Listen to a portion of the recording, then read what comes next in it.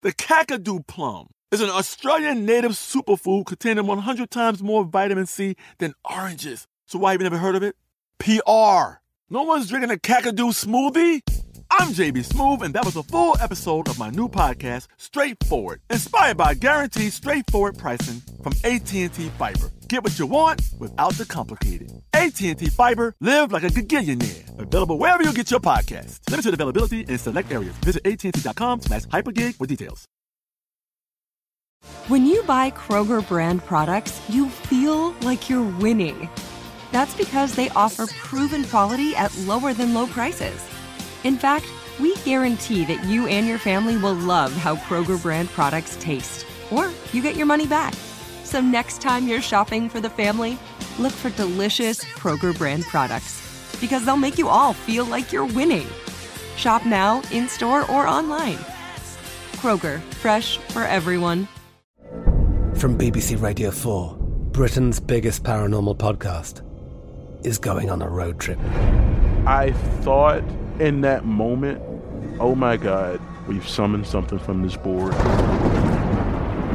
This is Uncanny USA.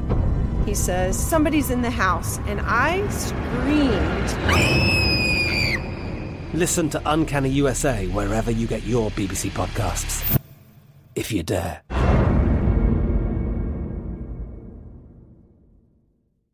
This Day in History class is a production of iHeartRadio.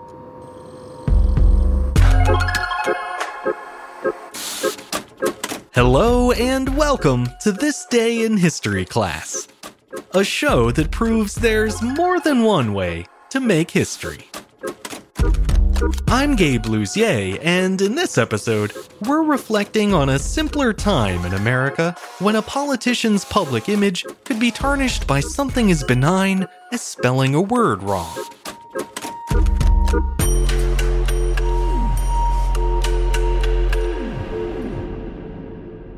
The day was June 15th, 1992. During a campaign stop at a New Jersey elementary school, Vice President Dan Quayle misspelled the word potato. He was leading a spelling bee for 6th grade students when he prompted 12-year-old William Figueroa to step up to the blackboard and spell potato. The boy grabbed a stick of chalk and confidently wrote out the correct spelling, P-O-T-A-T-O.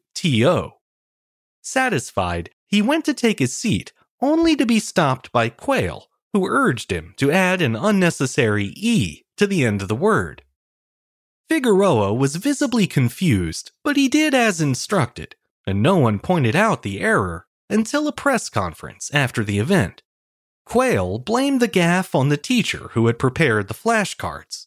Apparently, she had added an E to potato by mistake, and the vice president then repeated that error and forced a student to do the same.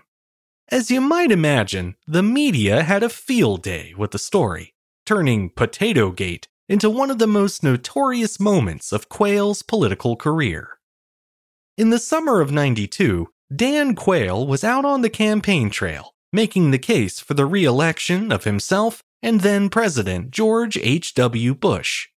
His next stop on June 15th was the Muñoz Rivera Elementary School in Trenton, New Jersey. Quayle watched a drill team performance that morning and then sat in on a few classes before heading off to preside over a 6th grade spelling bee. It was supposed to be an easy photo op, with Quayle reading the words off some flashcards and the kids going up to the board to spell them one by one. According to his 1994 autobiography, Standing Firm, Quayle's team reviewed the cards ahead of time to make sure the words would all be familiar to him. However, they failed to check the spelling of those words, and that oversight proved to be the Veep's undoing.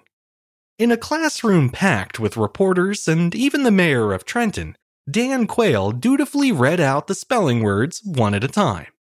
Eventually, it was William Figueroa's turn to spell potato, and although he nailed it on his first try, the vice president directed him back to the board, saying, quote, "Hold on now.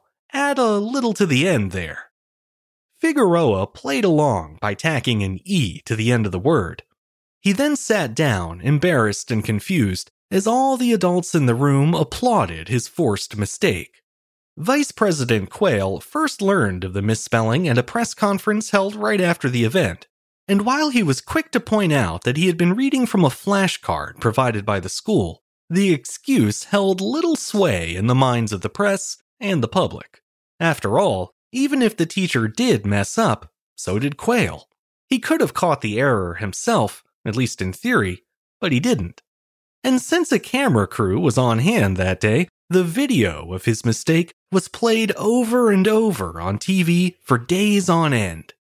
Part of the reason the incident drew so much attention was that it reinforced what people already thought of Dan Quayle, namely that he was inept and perhaps not the brightest crayon in the box. One of the VP's worst flubs was in a speech where he stressed the importance of, quote, the bondage between a parent and a child. But Quayle's biggest gaffe, pre-potato at least, had occurred just 1 month before the spelling bee, when he took a shot at a popular TV character named Murphy Brown. In his now infamous speech about moral values, Quayle called out the fictional character for a recent storyline in which she had chosen to raise her baby out of wedlock. It doesn't help matters, Quayle said, when primetime TV has Murphy Brown, a character who supposedly epitomizes today's intelligent, highly paid professional woman, mocking the importance of fathers by bearing a child alone and calling it just another lifestyle choice. The fallout from the Murphy Brown speech hurt Quayle's credibility as a serious political figure, but it was nothing compared to the damage done by the spelling bee. For several weeks, the potato blunder was the subject of every late-night monologue and Democratic soundbite. Headlines like "Quayle gets mashed" appeared in every newspaper, and even William Figueroa got in on the act. In his local newspaper, the Trentonian, the boy was quoted as saying the incident, quote, showed the rumors about the vice president are true, that he's an idiot. To be fair, Figueroa later claimed that quote was inaccurate, though he didn't offer any further details. The boy's parents had wanted him to keep quiet about the spelling bee for fear of government reprisal, but once the offers for product endorsements and TV appearances started rolling in, the family quickly changed its tune. Figueroa made the rounds on all the biggest talk shows, including Late Night with David Letterman. He also earned $4,000 for endorsing a spelling video game, and even led the Pledge of Allegiance at the 1992 Democratic National Convention in New York City. One of the most meaningful outcomes of the potato gaffe was that Figueroa was given a free family trip to Puerto Rico, the birthplace of his grandparents. By the time he arrived on the island, the U.S. public had already dubbed him the Potato Kid, but in Puerto Rico, he was hailed as El Rey de la Papa, or the Potato King. The nickname came from a photo of Figueroa that ran in Puerto Rican newspapers. It had been taken in front of a New York baked potato vendor called, you guessed it, the Potato King. William Figueroa clearly enjoyed his time in the limelight, but the same can't be said for Dan Quayle. He later reflected on the potato incident in his memoirs, writing, quote, "It was a defining moment of the worst imaginable kind.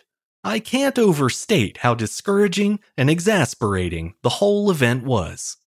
Unfortunately for Quayle, things only got worse that November, when he and Bush Sr. lost their bid for re-election to Bill Clinton and Al Gore. And while the VP's spelling bee slip-up could hardly be blamed for the pair's loss, it certainly didn't help them any.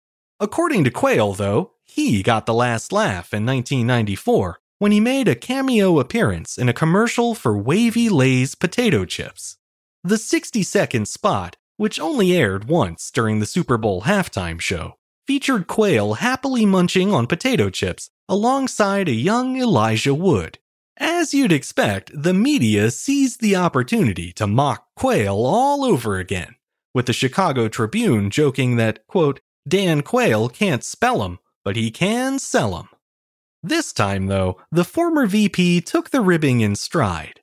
He had accepted the job purely for the fun of it, and even donated his earnings to charity. Then, once news of his appearance broke, Quayle made it clear that he had made peace with his past mistakes. In a cathartic public statement, he said, quote, "Potatoes have become a big part of my life, but this time, I'm enjoying them." Good for you, Dan. I'm Gabe Luzier, and hopefully, you now know a little more about history today than you did yesterday. If you enjoyed today's episode, consider following us on Twitter, Facebook, and Instagram at TDIHC Show. And if you have any comments or suggestions, you can always send them my way by writing to thisday@iHeartMedia.com. Thanks to Chandler Mays and Ben Hackett for producing the show, and thanks to you for listening. I'll see you back here again tomorrow for another day in history class.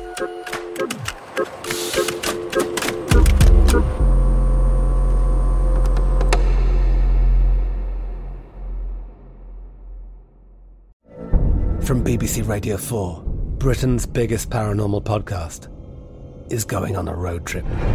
I thought in that moment, oh my God, we've summoned something from this board. This is Uncanny USA. He says, somebody's in the house, and I screamed. Listen to Uncanny USA wherever you get your BBC podcasts, if you dare.